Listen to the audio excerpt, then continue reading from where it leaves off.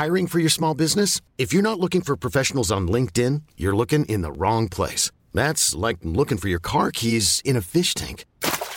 LinkedIn helps you hire professionals you can't find anywhere else, even those who aren't actively searching for a new job but might be open to the perfect role. In a given month, over 70% of LinkedIn users don't even visit other leading job sites. So start looking in the right place. With LinkedIn, you can hire professionals like a professional. Post your free job on linkedin.com/achieve today. Hold up. What was that? Boring. No flavor. That was as bad as those leftovers you ate all week. Keke Palmer here, and it's time to say hello to something fresh and guilt-free. Hello Fresh. Jazz up dinner with pecan-crusted chicken or garlic butter shrimp scampi. Now that's music to my mouth. Hello Fresh. Let's get this dinner party started. Discover all the delicious possibilities at hellofresh.com.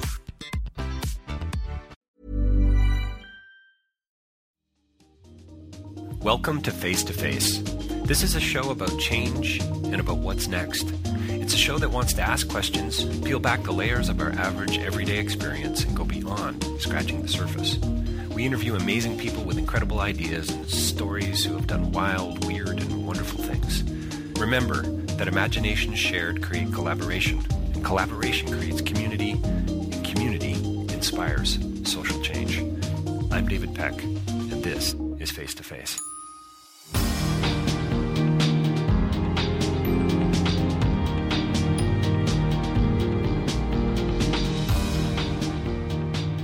So my next interview is with Joey Klein. He's an actor, he's a writer, a director, Canadian filmmaker. We're here today to talk about his new film, Castle in the Ground, and we had a great time.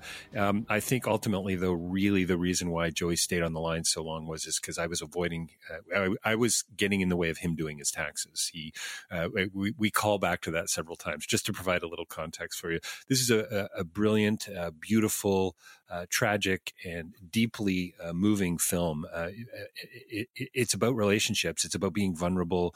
It's about a global embrace. It's about community and about stepping into getting well together. How does that sound? I hope that's okay, Joey.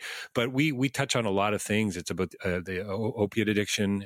It's a film that takes place in Northern Ontario, and that's important for a lot of reasons. So stay tuned. Make sure you find the film. It's online. It's Apple, Google Play. It's Cineplex, Bell, Rogers. It's in a lot of places. It's available around the world. And as Joey says, this film, Castle in the Ground, it's for him. It's about bearing witness, and I think that's the sort of the challenge to all of us, really. And as Roger Ebert said, movies, film, story, empathy making machines. And this is what Castle in the Ground for me was really all about vulnerability and being open to others, and about being collaborative and a sense of community and sense of relationship. There's a wonderful scene, many wonderful scenes with a relationship that mother and son create together, Alex Wolff and Nev Campbell, and very touching, intimate portrayals of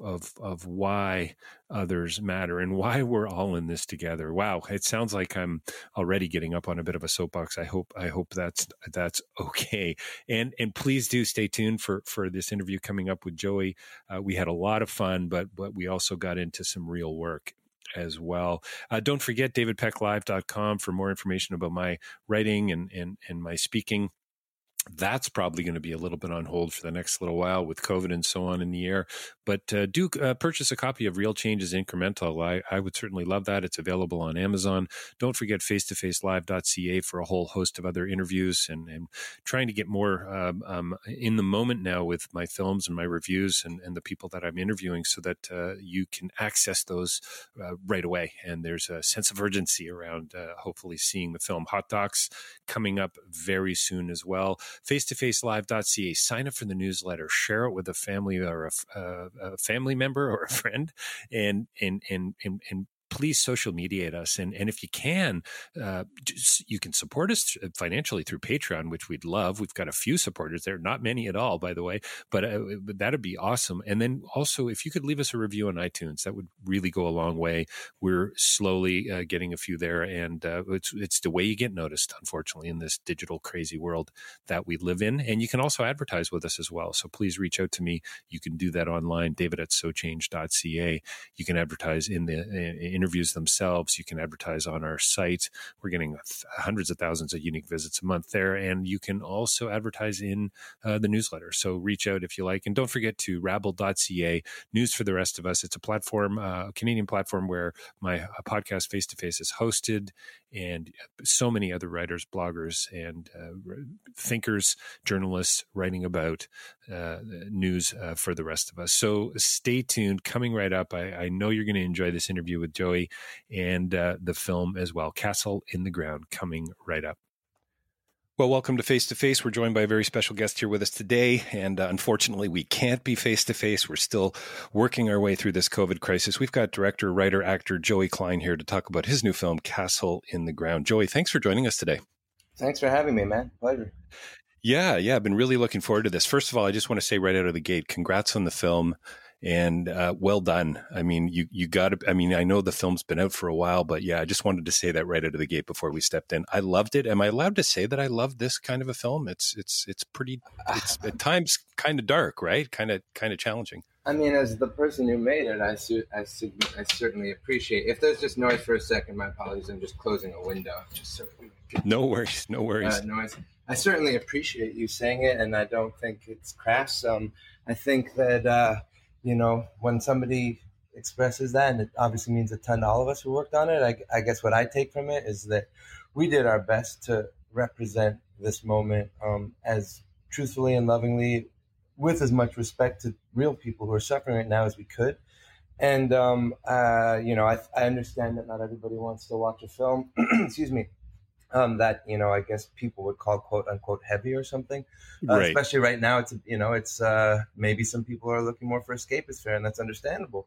But I when you say that, it means a lot to me, because what I take from it is that you watched it with an open heart and responded to what it's about, because I guess on a level of something like this asks us all to bear witness, because people who are suffering from addiction are even more vulnerable right now in this pandemic. And of course, it's difficult for all of us, and we all have a right to be tired or anxious or depressed.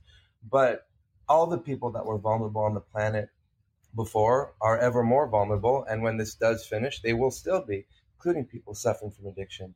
So I just take it to mean that you were open to what we were trying to do, and it means a lot. Well, it's really interesting that you go down that route of openness and transparency, because I would use the word authenticity as well. I mean, there seemed to be a beautiful, haunting and tragic sort of relational component to the film. There's this wonderful relationship between son and mother and a couple others that sort of develop throughout the film, and the only way, it seems to me, I mean, boy, we're going real serious here right out of the gate, but the only pathway towards healing, it seems to me, is through others, right? And so there's this sense, I'm riffing off your notion of openness, because I think I was pretty wide open to the film, and I think that's exactly what's so beautiful about, isn't it, about narrative and about story and about actually being face to face with people, right? I'm sorry, I didn't mean to interrupt. Yeah, no, go. Well, I so appreciate that, man. And I keep on saying I appreciate these things, because it isn't always the case that that one feels like one is getting to speak about the subject matter and also the work in this way. And it's not just to me about this moment. It's about just the reality of life on this planet. What you just said, and this reality of face-to-face and our connections to one another, in the simplest terms, is absolutely, to me, and I don't want to make a point as a filmmaker, but certainly if there is some message in there, because I think it's more about holding a mirror up and bearing witness. But if there is a message, it is that what we have is each other. And I'm not saying organized religion is in and of itself evil. Of course not.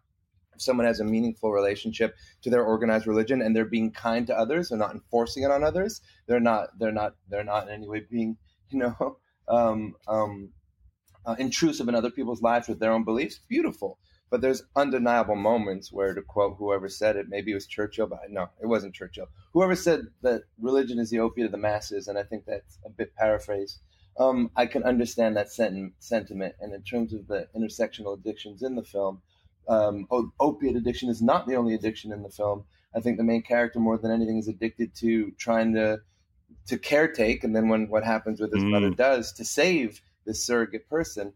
And I think that at the best moments, like when he's the most okay, it deals with just simple human connection with his mother. When he is most okay, it's just simple human loving connection with his mother, and then with this woman who becomes an unlikely friend. I think that in the simplest terms, all we got is love. And I don't mean that in a Beatles kind of way. I just mean truly like compassion, kindness, and just connection.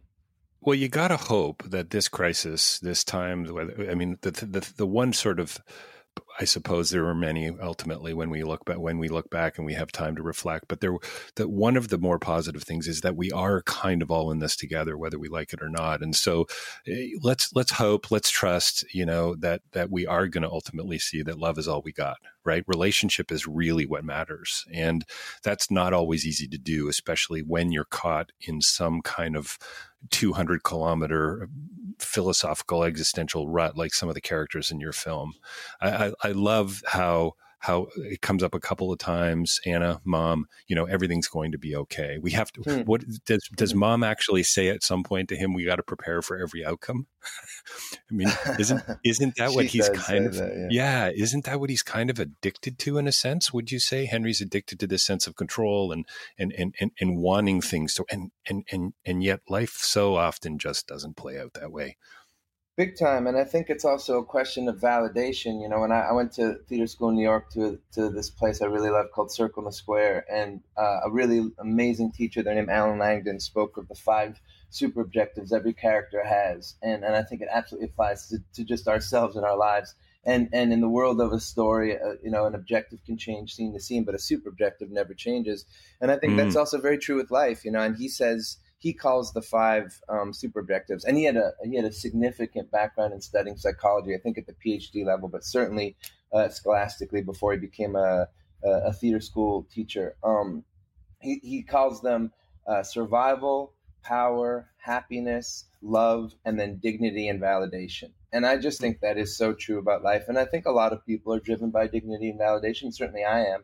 And I think that Henry is just driven by the purpose and the meaning of taking care of his mother and basically being the reason she will get better. And he does this thing that I think, unfortunately, we do a lot in life, where he just starts to drink the Kool-Aid of, as you say, what he can control. And I'm not going to school until you get better. And there is just a lot of, sorry, I'm a bit tired this morning, but I guess you just have to call it denial or we got into this moment in time on the planet because we couldn't look at what was true. People, including Bill Gates on a TED Talk, said something's coming. There's very fine books written by very fine people that made it clear something was coming. But I think it's called availability heuristics or availability bias. We can't deal with something we haven't experienced before if there's something else that we have to deal with that we have. And I think that Henry understandably gets addicted. Oh man, speaking of human connection, I really have to figure out how to turn off Siri on my computer, because I just said Henry to you and then Siri went, And I totally didn't ask you for anything, Siri, so you can chill out. Don't worry about it. That's hilarious. That's an opening line for something I didn't ask you for anything, Siri. Yeah. But that is definitely going to be the mantra for the rest of my life until I perish. I didn't ask you for anything, Siri, or whatever the Google lady's name is. Oh, there she is again. Nope, you're good. Don't worry about it, Siri. We'll have to mic Siri next time around, next conversation. We'll get her a mic for sure. Yeah. I guess I just feel like per what you're bringing up, I think that when he puts that much stock in not just, of course he loves his mother, of course he wants her to be okay, but all his point and purpose in life is based in that caretaking. I've seen it many times in my life, and I've done a version of it myself. And I think, once she does go and he is accidentally complicit in that way, it just ignites a kind of deep-seated need to, in his mind and in his heart, I think, right or wrong, that, becomes addiction in that way.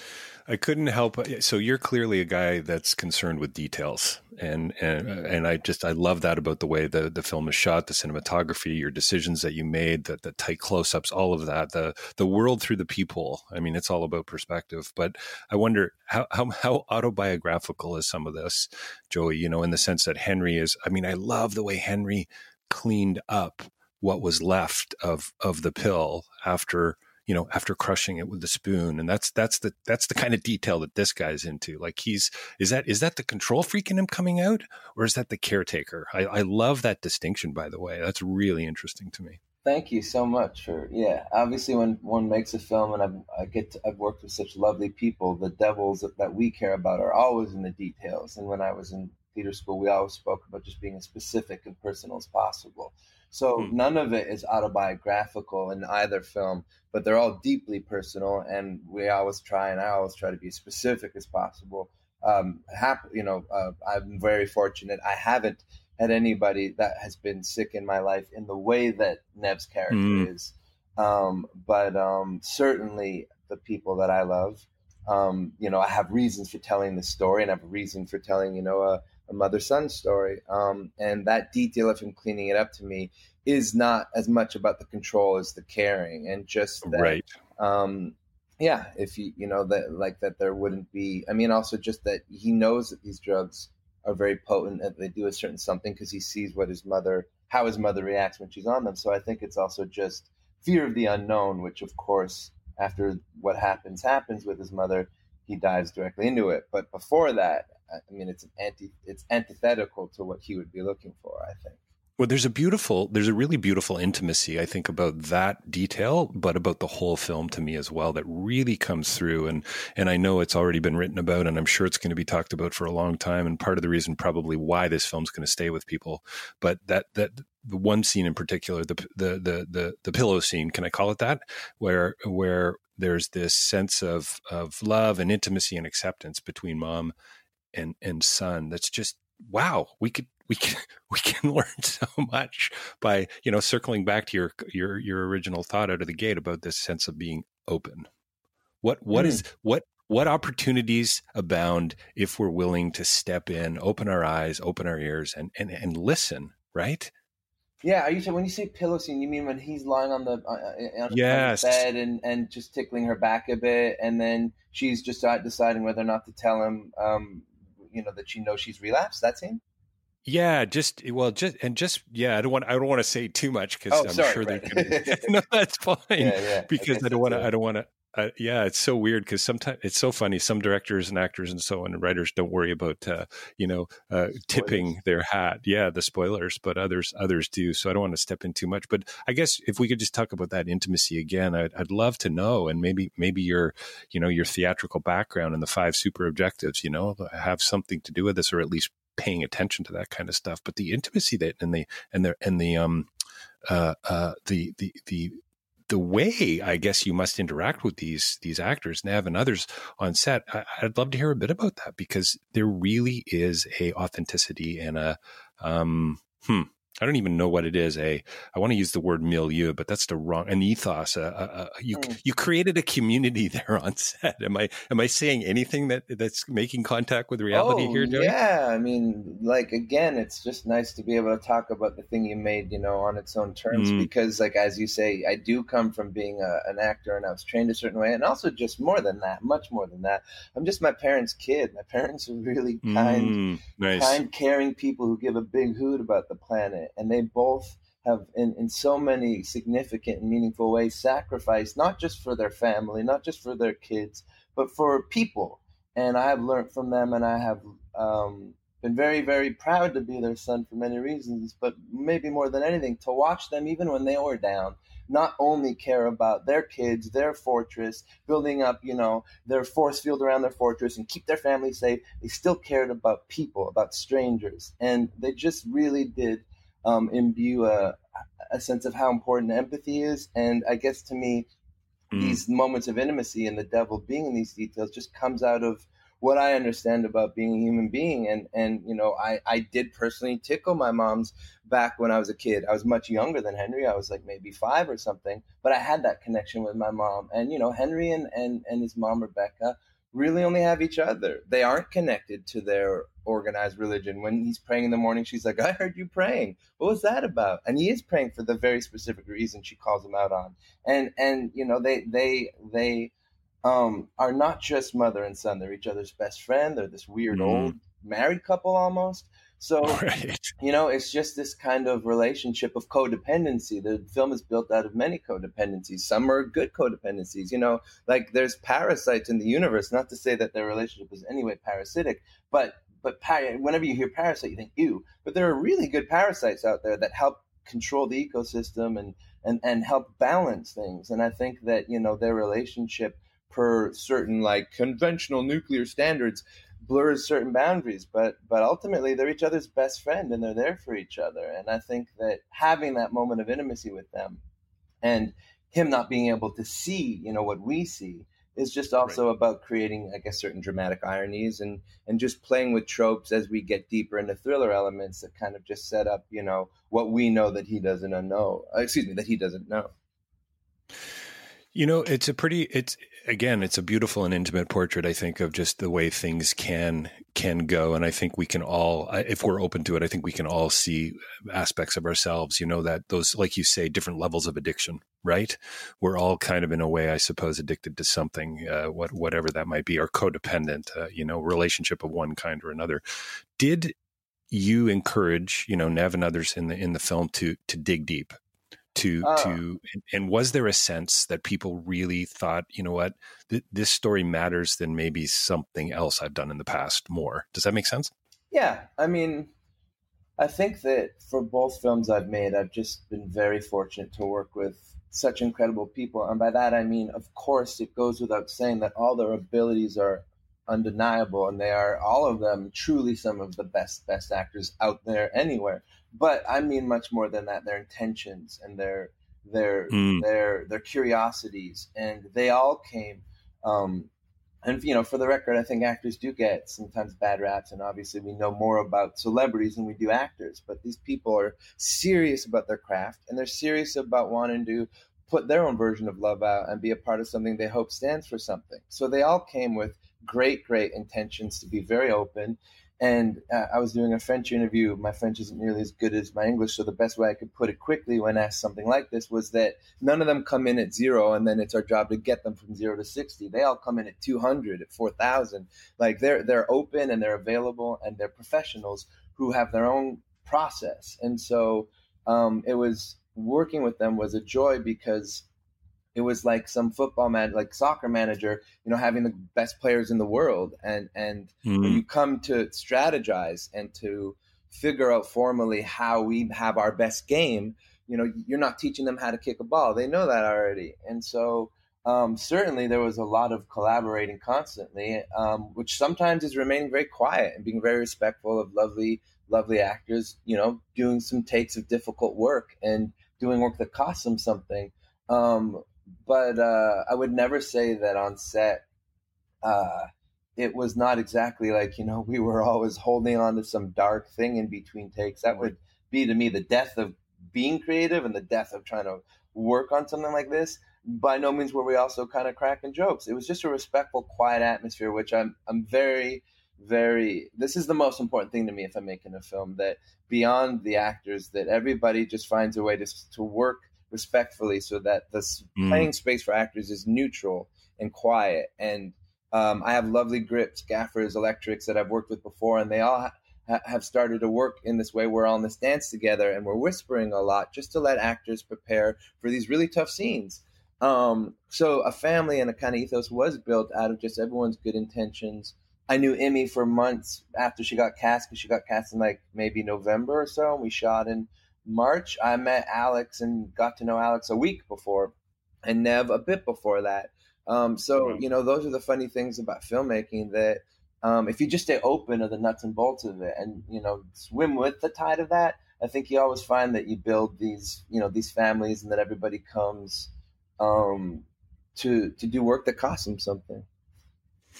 That's a great point. I wonder what it does actually cost to step into a role like this. And on one hand, you know, you watch, I'm not a frustrated actor. I think that I could maybe pull something off. I think I did like a play like 42 years ago or something, Joey, but it really, and I know Adam McGoyan, I've interviewed him before, and he's said many times how he loves actors. And I wonder, I don't think I've ever asked him this, but is it just that level of respect for being able to, like you say, step in, to a role like that? You meet Alex a week before, and then he gives you this performance that's just so honest, so real, so authentic, so present. And anyway, it's just mind-boggling to me. That's one of the things I so love about film, that co-creative and collaborative kind of community that a director has to create. Hey, when you're writing, the lifeguard sweatshirt is just brilliant.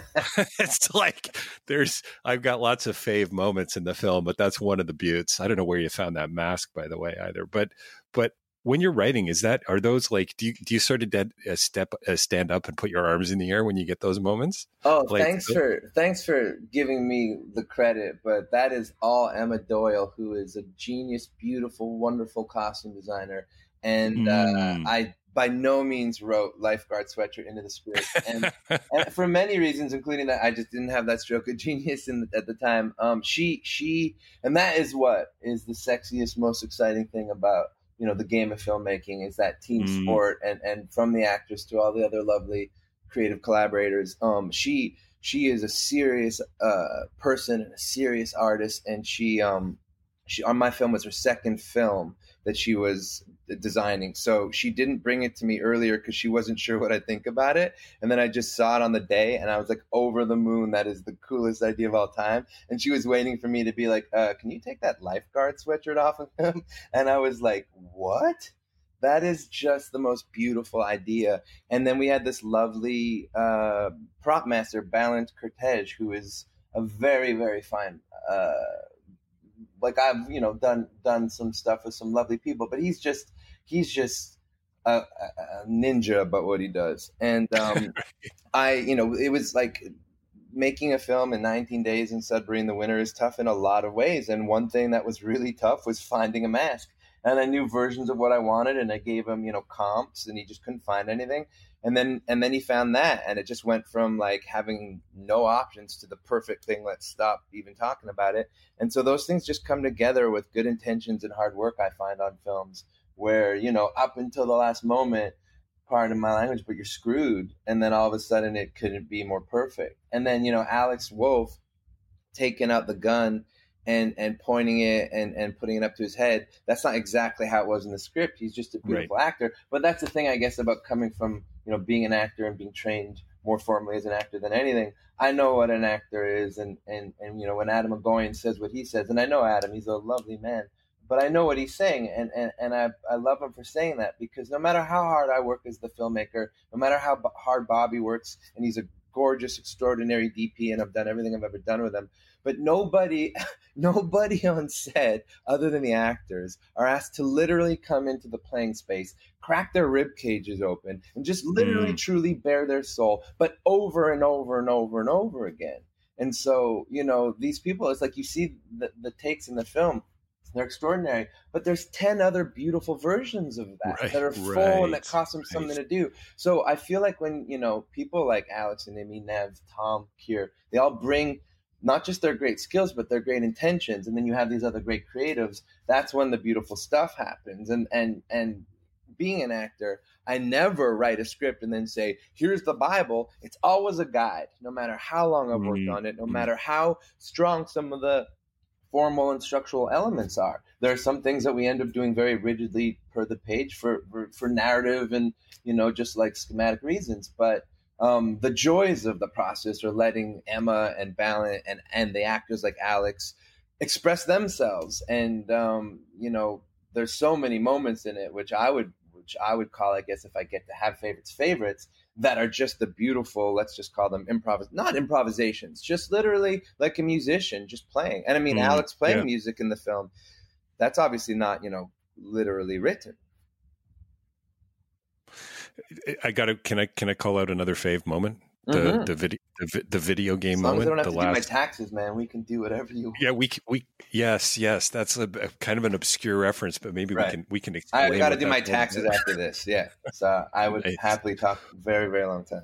We'll keep you online as long as we can.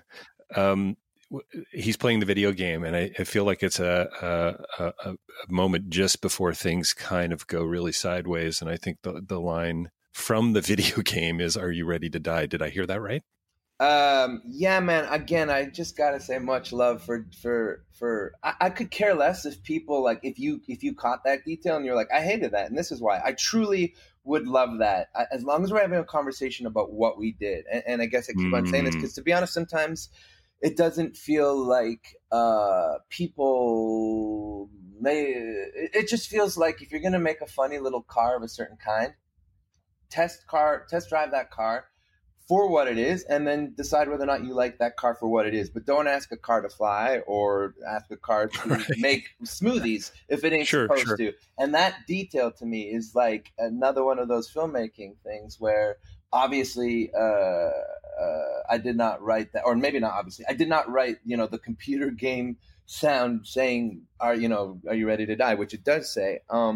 That's just, again, a balance of really getting to collaborate with great people. Sure. Yeah. And expressing, I guess to me, the job more than anything is just with every department being very clear about the what and the why, not what it's about.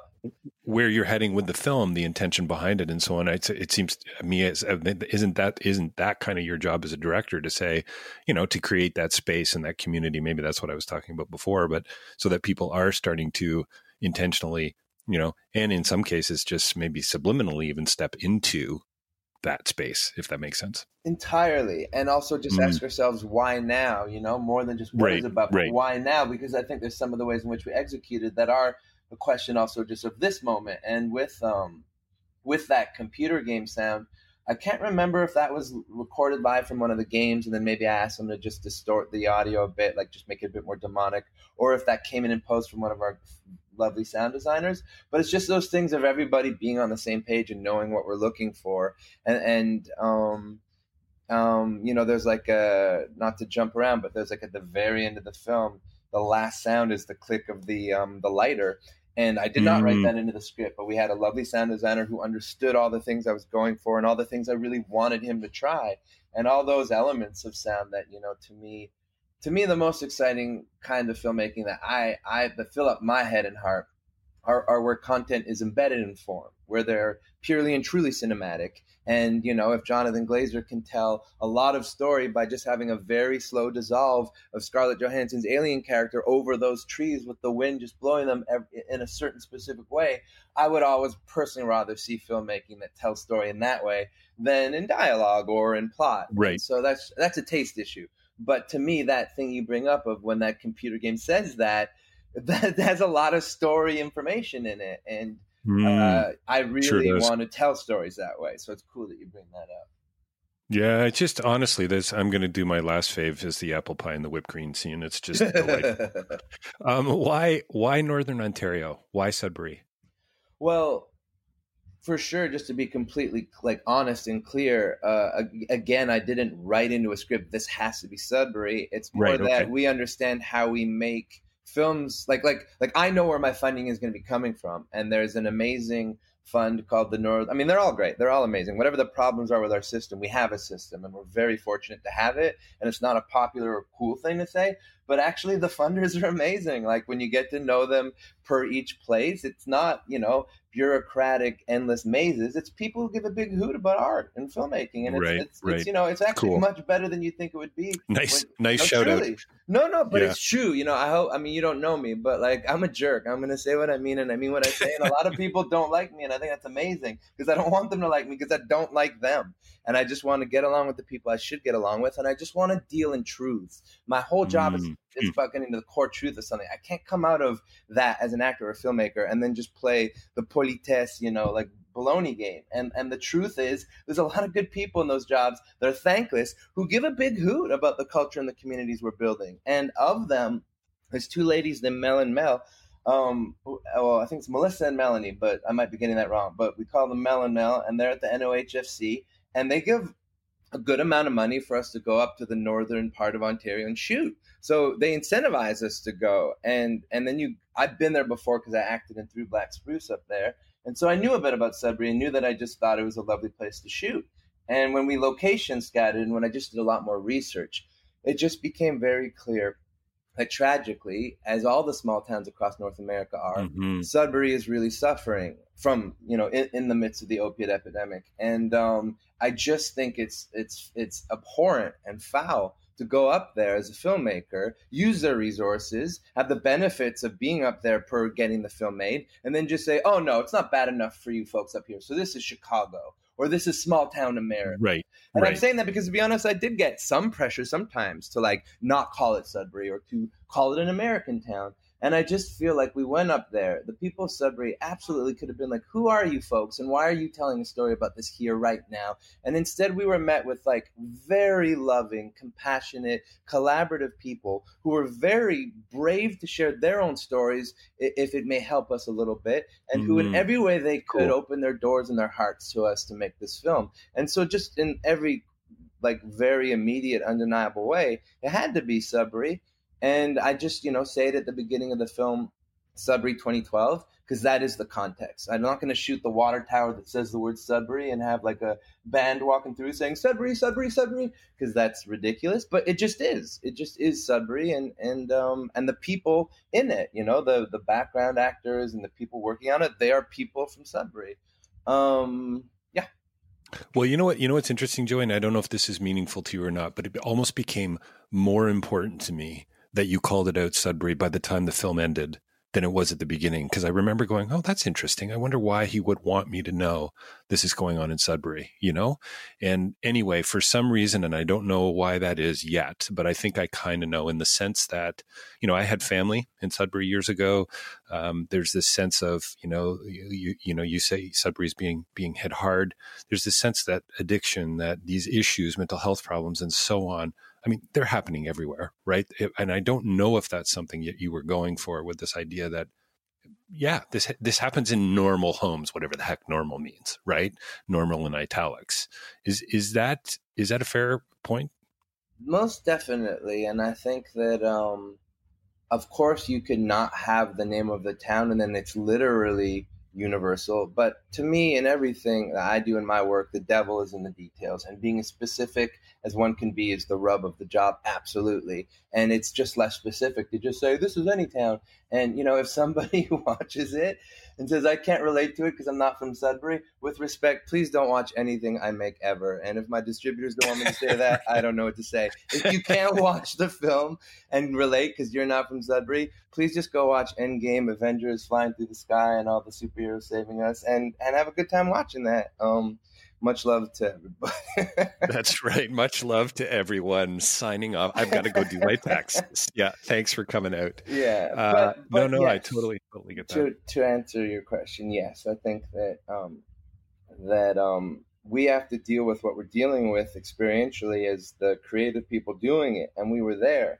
And people, like I said, when I say people were brave, what I mean is like a gentleman shared a story of how his son died, and there was an amazing lady on our film that shared a story of how her brother died. And I had no idea until a certain point that they were father and daughter, and they're talking about the same boy. And people, I understand that this subject matter is hard, and there are other films about addiction, no question. Some of them I love very much. The thing is this is about this moment that is still happening. And when we come up from this pandemic, which is a really hard moment for all of us, it's still going to be happening. It's still going to be there. The planet has called these people suffering from addiction for a long time junkies. And I just hope at a certain point we can turn a corner and say, wait.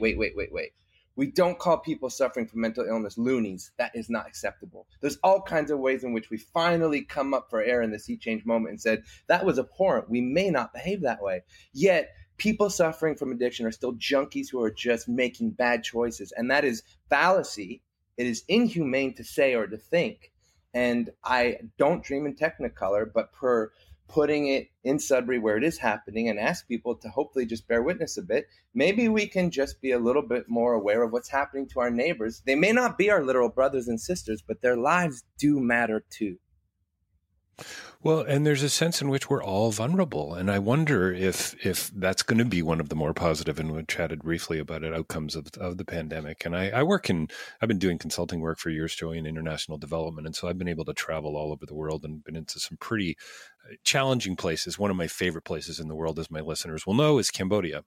And so you see, the effects of diarrhea or, malaria, these types of things that we just so take for granted, right? But it's this, anytime I ever get on the ground, which now may be quite a while before I get back on the ground again, overseas in the global south, but every time it's just this reminder, wow, we're all in this together. We really are all vulnerable. And this is what I love about Castle on the Ground. For me, the fact that you rooted it in Sudbury, that it's so sort of normal, that this can happen to anyone, that Alex is a control freak.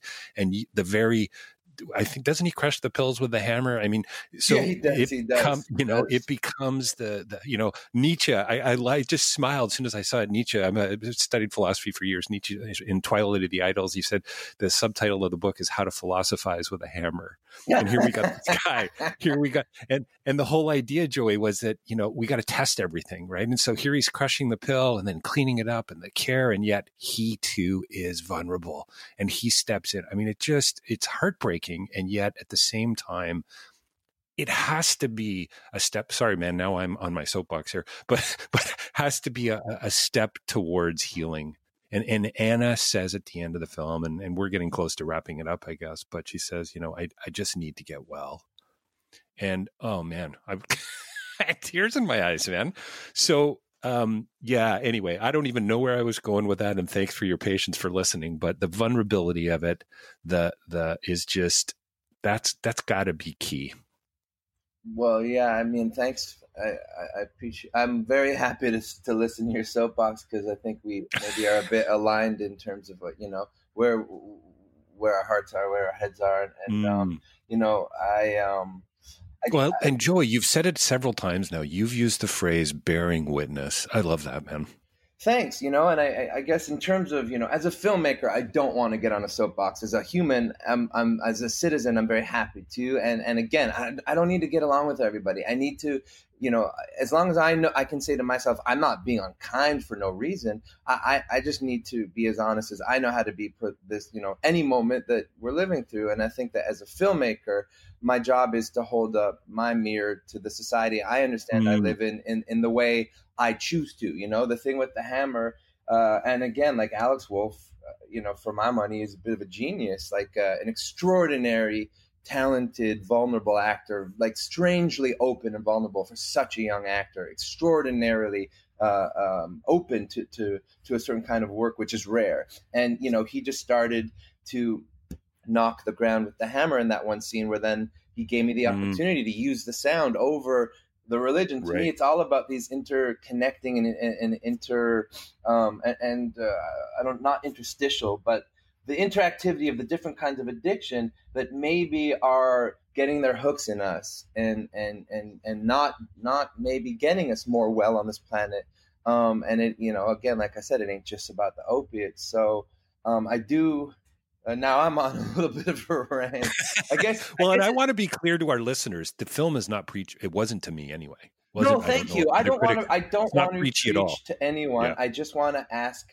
Look, we did a lot of work all together and a lot of research, and then just I have the privilege. My father was a doctor who for 40 plus years worked with people suffering from addiction. And I have my own ways in which in my life I've been exposed to people suffering from opiate addiction. So there's different kinds of knowledges I have. And I understand what it's like to be addicted to caretaking the way Henry does. So, there's just different ways of points of entry per the work we did. But I guess I feel like it's happening on the planet. So we do need to look at it. And, per what you say with we're all in this together, and Dr. Sanjay Gupta is saying that on CNN, and Madonna's saying it. I mean, when you say it, I take what you mean. I understand what you mean. When Dr. Sanjay Gupta or Madonna says it, I got to be honest, I kind of feel like they're saying, we weren't in anything together ever before. We were just getting up insanely exponentially richer and richer and richer, while you are gonna, basically be subhumans. We'll be superhumans. We'll be immortal. You'll be extinct. But now you can give us this thing which might kind of get in the way of our plan. So we're all in this together. And I just feel like, wait, but we share the planet. Ain't we literally in everything together all the time? Even if you don't like human beings, just for your own sake, if you're kinder to people. If we believed in safety injection sites, we would save lives. Even even if you don't want to save a person's life in any way, your taxes will benefit. You will end up spending less money because the penal system and the health system take a lot bigger hits than if we had safety injection sites, showed these people our humanity, and gave them safe spaces to deal with their illness. And I know now I am preaching, but this ain't a film. This is me, so I'm okay with it. Right. You know, I think if we... Yeah. Yeah, sorry, that's what I have to say about that. No, it's all good, man. I love the passion, and you know what's so beautiful is I'm gonna say a guarded sense of your passion comes through in the film, and it comes through in the performances, man. And that's a huge. I hope you take that as a huge compliment for what it's worth, coming from a guy you've never met before. Oh. But seriously, man, like, because this is, I truly believe, as crazy and overtop as this may sound, I mean, the way we're going to change the world is through story. It's through narrative. I mean, Richard Wagame's stories are meant to heal, you know, through Black Spruce, by the way, brilliant film. Loved it. Interview done. McKellar at TIFF. I guess it would have been 2018. Is that right? Mm-hmm. And I didn't know you were in it until a few days ago. So that's pretty cool. That's pretty cool. Yeah, you got to love that. So anyway, I really do think that, at the risk of overstating, it's through time and layers of this kind of storytelling that is going to make a difference in treating people, you know, like you say, as human beings. I really would like to keep you from your taxes even longer. I got another 5 minutes if you want to, but yeah.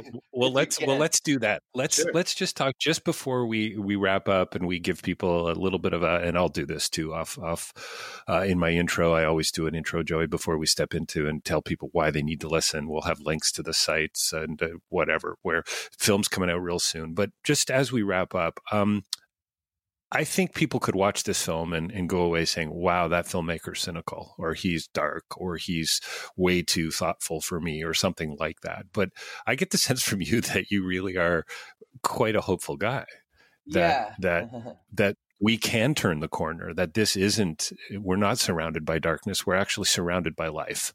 And I want to validate that. And I think that's what I got from the film. I didn't go the other way at all. If that, I hope that's not too crazy. That means a ton to me, and I'm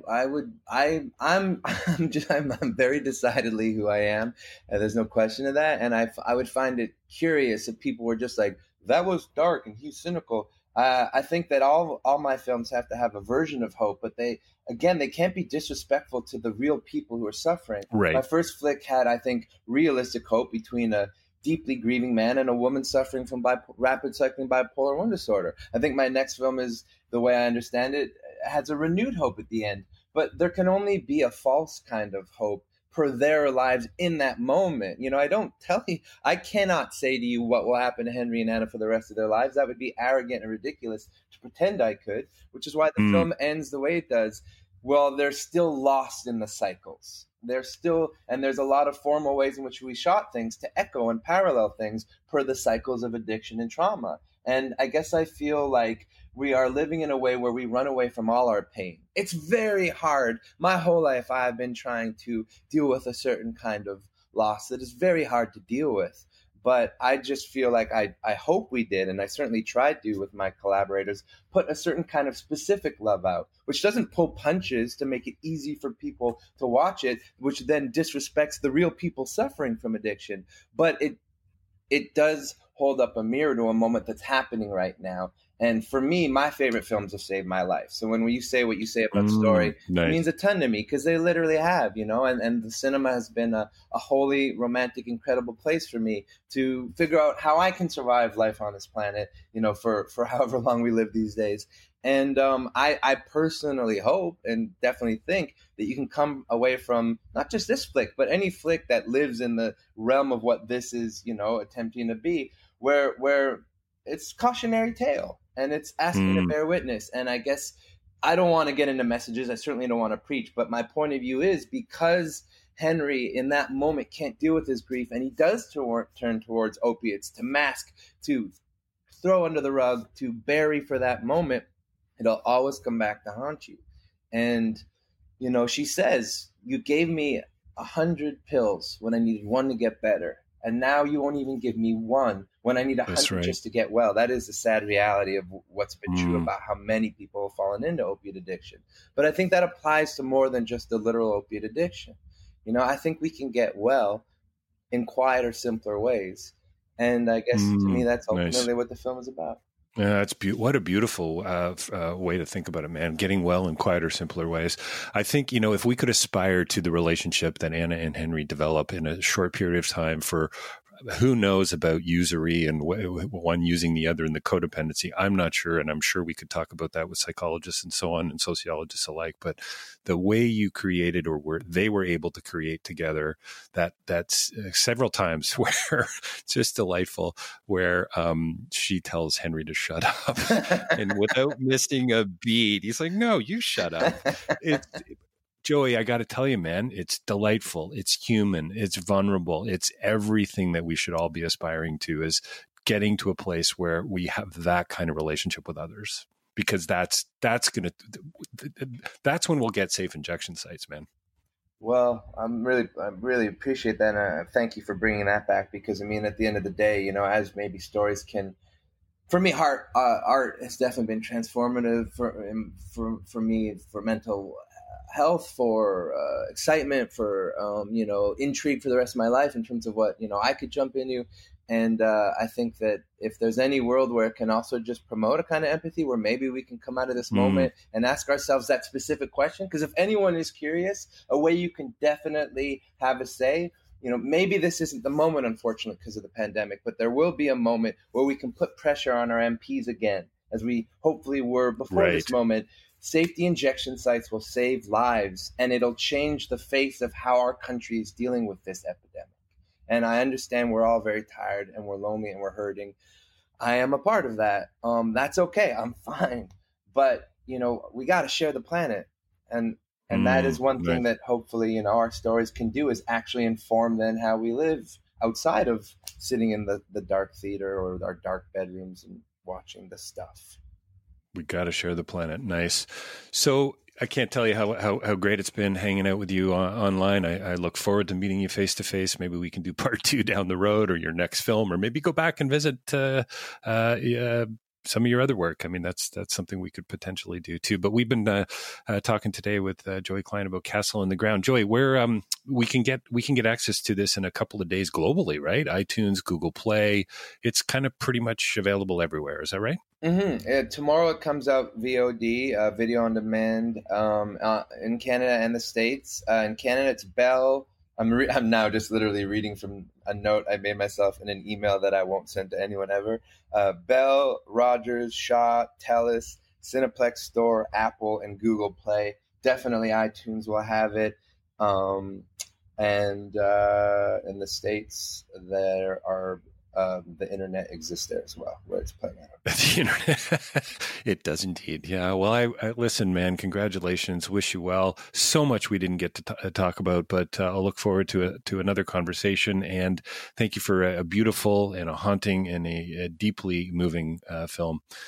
We've been talking to Joey Klein today about his new film, Castle in the Ground. Joey, thanks a bundle. Sorry I couldn't hold you off from the taxes any longer.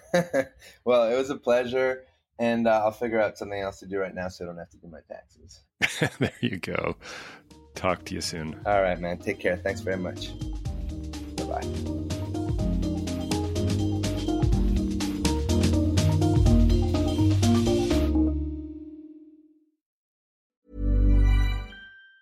Planning for your next trip? Elevate your travel style with Quince. Quince has all the jet-setting essentials you'll want for your next getaway, like European linen, premium luggage options, buttery soft Italian leather bags, and so much more. And it's all priced at 50 to 80% less than similar brands. Plus, Quince only works with factories that use safe and ethical manufacturing practices. Pack your bags with high-quality essentials you'll be wearing for vacations to come with Quince. Go to quince.com/trip for free shipping and 365-day returns. Ever catch yourself eating the same flavorless dinner 3 days in a row?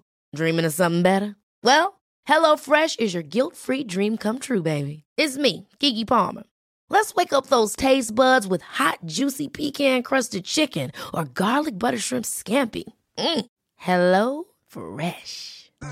Stop dreaming of all the delicious possibilities and dig in at HelloFresh.com. Let's get this dinner party started. When it comes to your finances, you think you've done it all. You've saved, you've researched, and you've invested all that you can. Now it's time to take those investments to the next level by using the brand behind every great investor, Yahoo Finance. As America's #1 finance destination, Yahoo Finance has everything you need, whether you're a seasoned trader or just dipping your toes into the market. Join the millions of investors who trust Yahoo Finance to guide them on their financial journey. For comprehensive financial news and analysis, visit yahoofinance.com, the #1 financial destination, yahoofinance.com.